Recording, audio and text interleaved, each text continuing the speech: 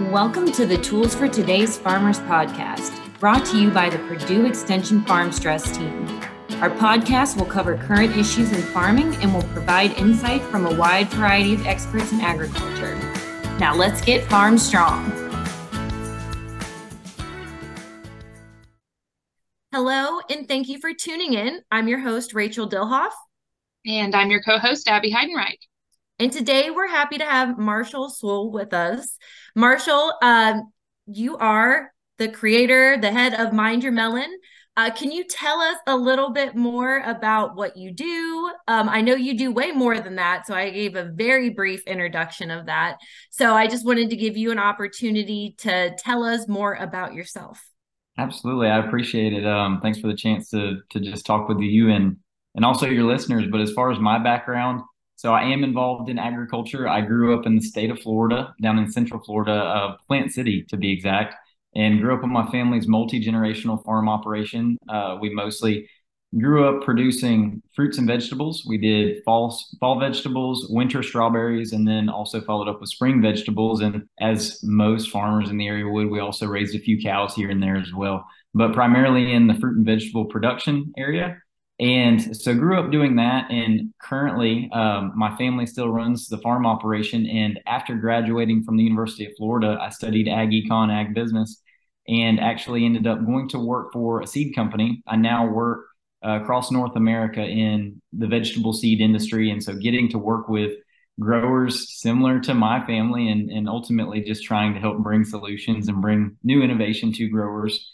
And that's been one of my big goals. But you mentioned Mind Your Melon specifically, and so I will also, if you'd like, I can share a little bit more background on what exactly that is and how it all came about. So regarding Mind Your Melon, I mentioned that I grew up on my family's farm, and then later went on to University of Florida and started working with the seed company. So a lot of the catalyst for that was my senior year of high school when we had started our crop. I mentioned that we grew winter strawberries.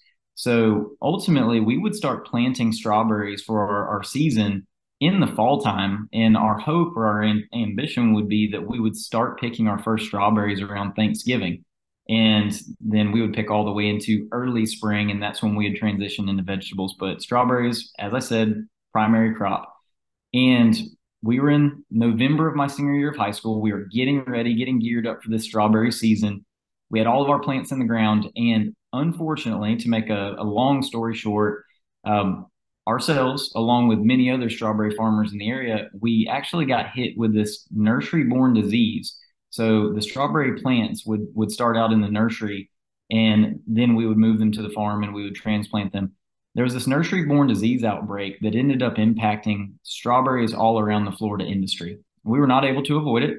We got some, I'll call them dirty plants at the farm, and we started seeing our strawberry field impacted. Acres and acres of strawberries just wilting down and dying. And I'm sure that for people listening, if they're in production ag or they come from the ag field, that'll probably resonate. It's a gut punch. But for anybody even not necessarily in production ag, just think about just getting caught flat-footed in your line of work, not really knowing how to pivot, where to turn, what to do, and trying to look for the answer, the solution. And in all reality, there was no simple solution at that stage. We had all of our chips on the table, so to speak. We had all of our money invested into that crop. And then before we even started picking the first bit of fruit, our plants were dying. And so it was a really tough situation. And I still remember it was Sunday, November 18th of my senior year. Again, trying to make a long story a little more concise, but my dad actually woke up that morning and I was going to go to the farm with him. I was going to work on some equipment with him and go check fields. And he told me and said, I want you to go take your mom to church. And yes, sir. All right. So took my mom to church and we went, and somewhere during that hour-long sermon, I don't know what it is that must have been on my dad's mind, thinking about the bills that were coming in or, the checks that wouldn't be coming in or whatever it was. But ultimately on that day, Sunday, November 18th, my dad decided that this world no longer needed him in it. He turned off his cell phone and he drove to the opposite end of the county and proceeded to end his own life. And because of the way in which he did it, turning off his phone and traveling away from the farm like he did and getting away, we had no idea. We didn't know. And so it actually ended up, it took a couple of days for him to actually be recovered. And so it wasn't until November 20th, that was a Tuesday, we were able to locate him and realize what had happened. That alone is such a big piece of what happened there. But then on the backside of that, it was holiday time. We were in the middle of this crop failure, so to speak. And my mom and my brother and I, we were still trying to figure out what exactly to do on the farm operation. So it was a lot. It was a lot going on. And so we were dealing with a lot of different stressors in a lot of different ways, from financial stress and business stress, and then also the grief of loss.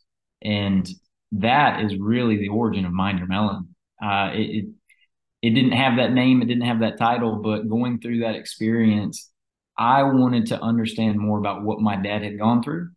I also wanted to better understand mental health, psychology, mindset, all those different things, because I wanted to better care for myself. I wanted to help be a resource or help be a better supporter for those people around me, other family members and even friends. And so although I didn't necessarily study it full time, academically, whenever I went to college, I've been really trying to just ingrain myself into this subject and learn more about it over the years.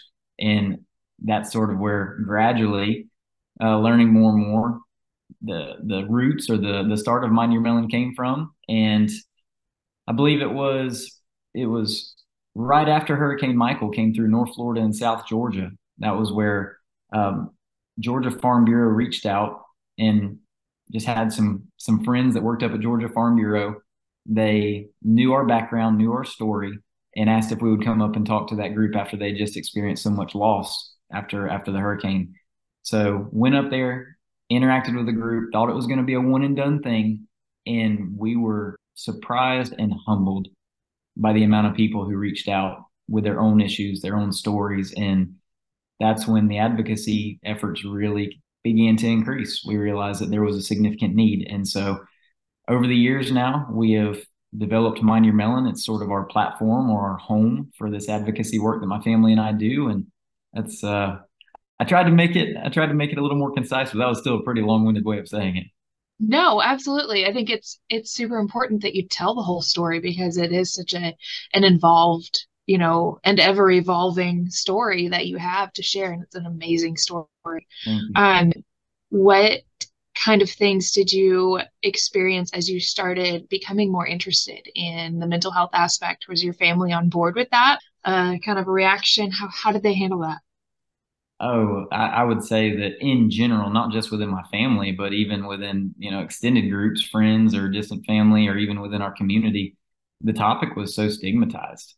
And that was one of the things that I learned very quickly. It felt like something we weren't really supposed to talk about, and kind of almost made me feel that much more like, hey, this is a Band-Aid we're supposed to rip off. Like this is something we should be talking about. And then I thought that for a while and I guess I never really gave it the attention or gave it the investment that it really needed until the Georgia experience that we had, when all of these other people started coming up and having one-off conversations or private conversations. And that's when I realized people aren't necessarily going to openly talk about this, but it is very relevant. So you asked about how it was received. Some of my direct family, my mom and my brother, everybody's been extremely supportive, but some of us feel more comfortable than others talking about it. And so I think we all agree that it's a subject worth advocating for, and it's work that needs to be done, but it's still a sensitive topic. It's an area of vulnerability. And so, yeah, we're just gradually trying to pick away at some of that stigma and make it a little more normalized of conversation.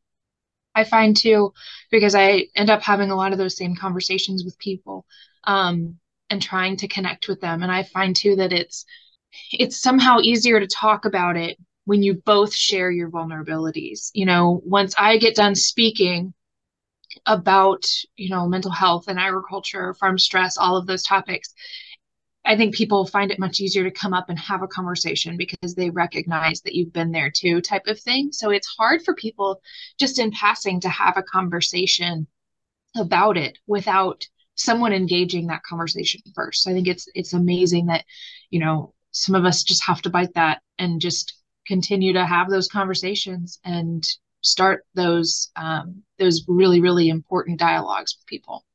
And Marshall, you kind of shifting gears a little bit to talk about grief. I myself, I lost my dad when I was a freshman in high school. So, and we farmed. My dad passed away from a heart attack on the farm, but I understand grief, and as it comes, it's unique when it has to do with maybe farming, stuff like that, because I know you're a multi-generational farmer. You come from that background, and then having something like that happen at a young age and trying to figure out not only, well, how do I go on, but then you have this other piece of it that makes it mean a little bit more, makes it maybe a little bit more stressful. How did you manage that, or did you feel like that impacted where you're at today a little bit more, or how you go about things now? I definitely think that there's been a huge ripple effect that I've felt over the years, and my grieving process was probably a little different than others because you can read the different books or listen to people talk about the process of grief and how we manage it and deal with it and talk about the stages, whether it be frustration, anger, resentment, and then going into more of you get the actual sadness and so on and so forth. I remember people telling me I had high school teachers. I remember one specifically that comes to mind, and he pulled me aside and told me, he's like, "You're going to get really angry." And I don't know, maybe it just wasn't in my nature. I'm not sure, but I never really got so angry as much as when I really started thinking what bothered me was the idea that my dad didn't feel like he could reach out to any of us. That's what really got to me. And more so just I guess I skipped some of the anger and went more to the sadness phase where it was just odd to me that my dad was over there at the farm working on whatever, thinking he had to go it alone. And I really think that will probably resonate with so many people from the ag field. The idea that you gotta muck it out. You have to get through it by yourself, and you really don't. Like, you've got a network of people around you. You have to be open to it. You have to admit it, and you have to be willing to lean on them. But I always say, farmers, ranchers, different people in our industry, we are some of the quickest people to go help somebody, some of the slowest people to actually ask for help or admit that we need help. So that's something you ask about how it's impacted me and my perspective. That's where I think just viewing it from that line of sight, that I always felt more empathetic or even sympathetic for my dad in the situation that he must have been at that particular time. And that's something that's always it's motivated me to want to be a little bit more open about what I'm going through and the resources I have around me, rather than just always going into it with the mindset that I've got to do it alone or I have to be it all by myself. And also just making sure that I can try to be a resource for those others who might be in need as well. I think it's super, super important to connect those dots because, like you said, in the agriculture industry, we're all of that mindset that we have to do this. It's one of those things you just kind of gotta power through it and hold it all down by yourself. But I think too, it's so heartbreaking when a community experiences a death, similar to your dad's situation, that everybody always says, "Oh, I wish I would have known," or "I wish I could have done something. I wish I could have, if he'd only said something and I would have helped." But really, what we need to shift our mindsets to be is, how can I have that conversation before it gets to that point? How can I engage that person and let them know that they don't need to feel like they're alone? If we don't ever let them feel alone, they will never get to that point. And I think it's so, so, so important because we see all of these people come together to help each other, especially in the event of a death, that everybody's willing to come out of the woodwork and just help each other. But how many of those people came out of the woodwork to say, "Hey, I'm here. I know nothing's wrong, but I just want you to let you know I'm here." We have to be better about doing that stuff so that everybody knows that there's no shame in asking for help. Not at all. And it's such a big mindset shift. If you take a look at, you know, anything on our webpage or any of the stuff that we share, you'll notice really quickly, you know, good, bad, or indifferent, a lot of our stuff, we end up encouraging proactivity. Mhm. And Absolutely. there is nothing wrong with having a wealth of tools at your disposal, whether it be on the proactive side of the spectrum all the way to the reactive. I'm all for there being available resources for any and all of us, but where most of our advocacy stems from is what you're referring to, that proactive side of the spectrum. How are we engaging up front? How are we encouraging people to go in and do the maintenance rather than waiting until the back end to do the repair? And that's sort of where we end up leaning to. And a lot of that easier said than done. It seems so Oh yeah. simple, but there's so many little complex details that if it were so simple, then it wouldn't, you wouldn't be here talking about this right now. So the work you're doing is amazing. And it sounds like things are catching on as the next generation's coming up and being a little bit more open to this. I am going to ask a little bit more about the youth side of things because, I understand the impact of something very, serious in your life that at a young age can impact you into adulthood and, beyond and how you do things. Do you find that what you're doing now, do you kind of target those youth or help youth to be those connections with maybe their parents or those that might be at a little bit more of a risk? At the very core of this, when we started out, I never had a target demographic or anything. It was more so if you are a producer, if you are out in the field and or, out in the pasture and you're dealing with this on a day-to-day basis, that was our target. We didn't really have an age group. We didn't have anything. Just like if you were actually in the field, we wanted to interact with you. We wanted this messaging to be for you.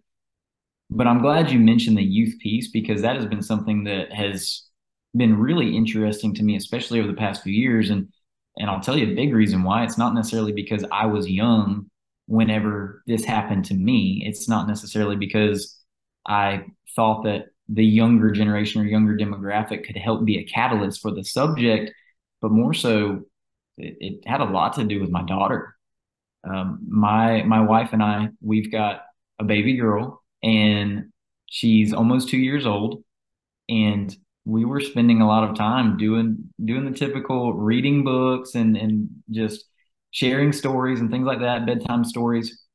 And it was actually another friend of mine. He's a parent to some young children. And one day we were talking about Mind Your Melon and talking about some of the things. And he said, you know, you talk a lot to farmers and ranchers and, professionals.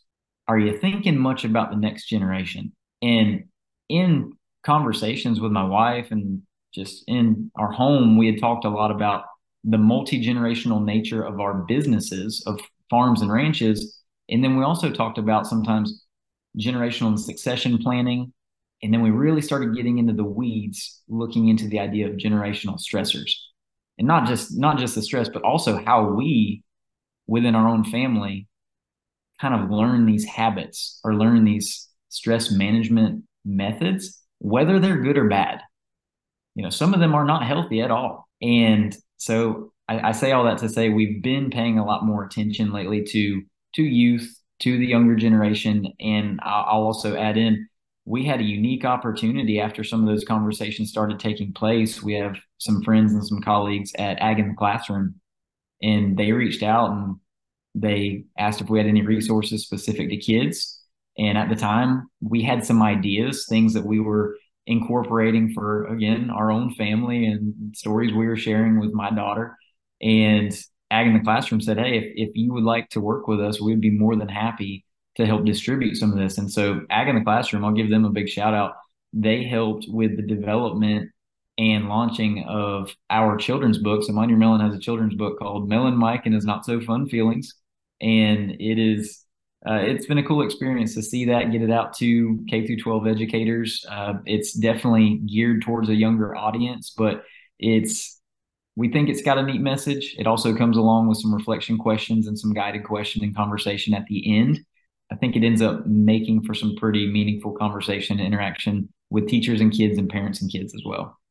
I So think it's so cool because then you're not only reaching the kids, but you're also reaching the parents that are reading those books to the kids. that's the It's goal. one of those things too where you're sitting there reading this book to your kids and you have an aha moment with them, not even realizing it because you're trying to share this information with him, but really something clicks with you too, because I'll be the first to admit sometimes it's a lot more helpful to read a children's book about something than it is to actually go find information on the internet or, read an article or something like that. Sometimes a children's book is what a lot of us need to actually get the point Well, that we're looking at. it is But not it is not a brain buster by any means. and It that's won't, it perfect because won't that's take you what we long. need.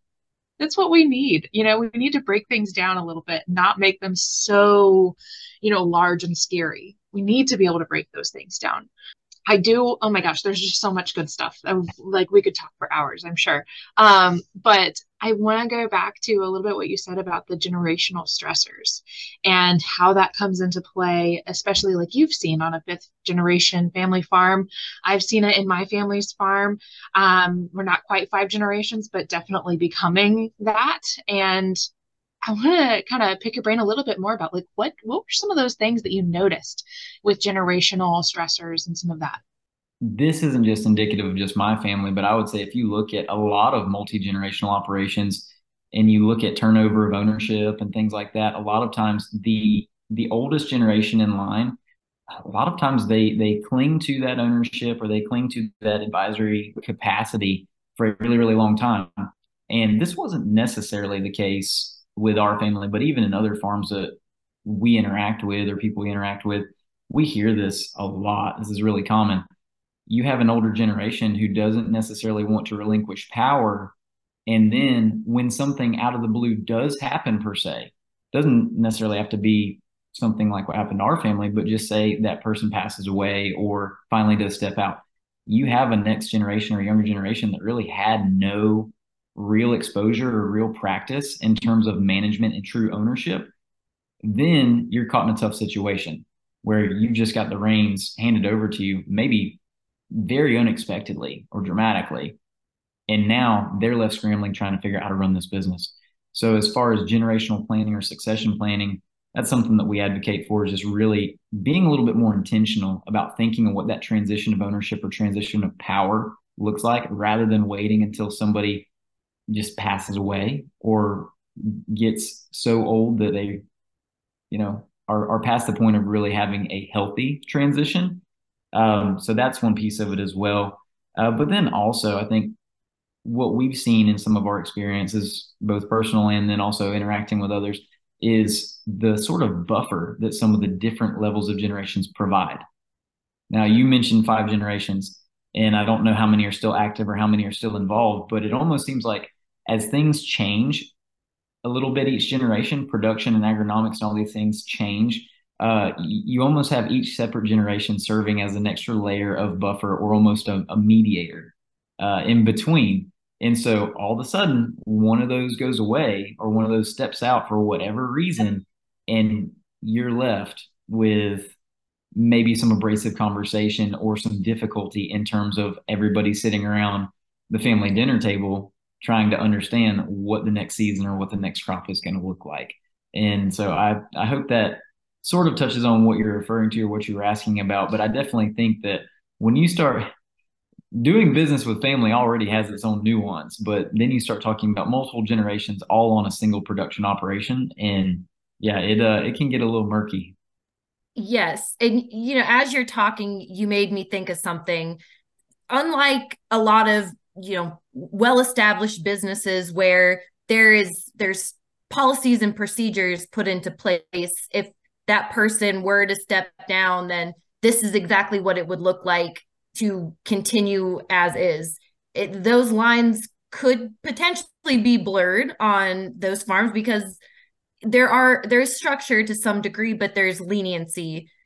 Like from your point of view, what suggestions would you have if I'm a if I'm somebody listening and I'm feeling what you're saying, like, wow, this sounds exactly like my family. This sounds exactly like some issues we might come across, but I don't even know where to start. What advice would you give them, or what would you maybe say, here is something that I would look at or think about? I don't want this to sound super vague or generic, but I think this is a really good starting point. You could go into tactical approaches as far as like, I would want to get an estate planner. I would want to pencil this and that out. I would want to look at what inheritance looks like and figure out the best way that we could put our organization or put our business into this entity or what, and that, look at taxation and any of these things. You could go down rabbit holes chasing those. But first step, you have to have all parties involved in this business who are willing to sit down at the table and have the open conversation about it. And for a lot of people, it's about like talking about mental health, or it's about like talking about suicide or something. People don't want to do it. It's an emotional conversation. It's a sensitive topic, and within family operations and family businesses, sometimes there's there's definitely some funny feelings about sitting down to the table and everybody talking about it. So, recommendation number one would be being able to detach enough from your own personal situation or your family business, realizing that this is something that, hey, maybe we need to spend a little bit of time looking at this longer term plan and figuring out what could make sense. How do I bring the other people who are involved? Like, how's my family company set up? Is grandpa and dad, are they both involved as well, or my son and my father, or whatever the case may be, mother, daughter, what have you? Who do I need to have around the table? How do I get them to the table and have them willing to have a conversation? And from there, there are resources available at your disposal. You can find estate planners, you can find generational business resources, all those things. First and foremost, you got to have the conversation.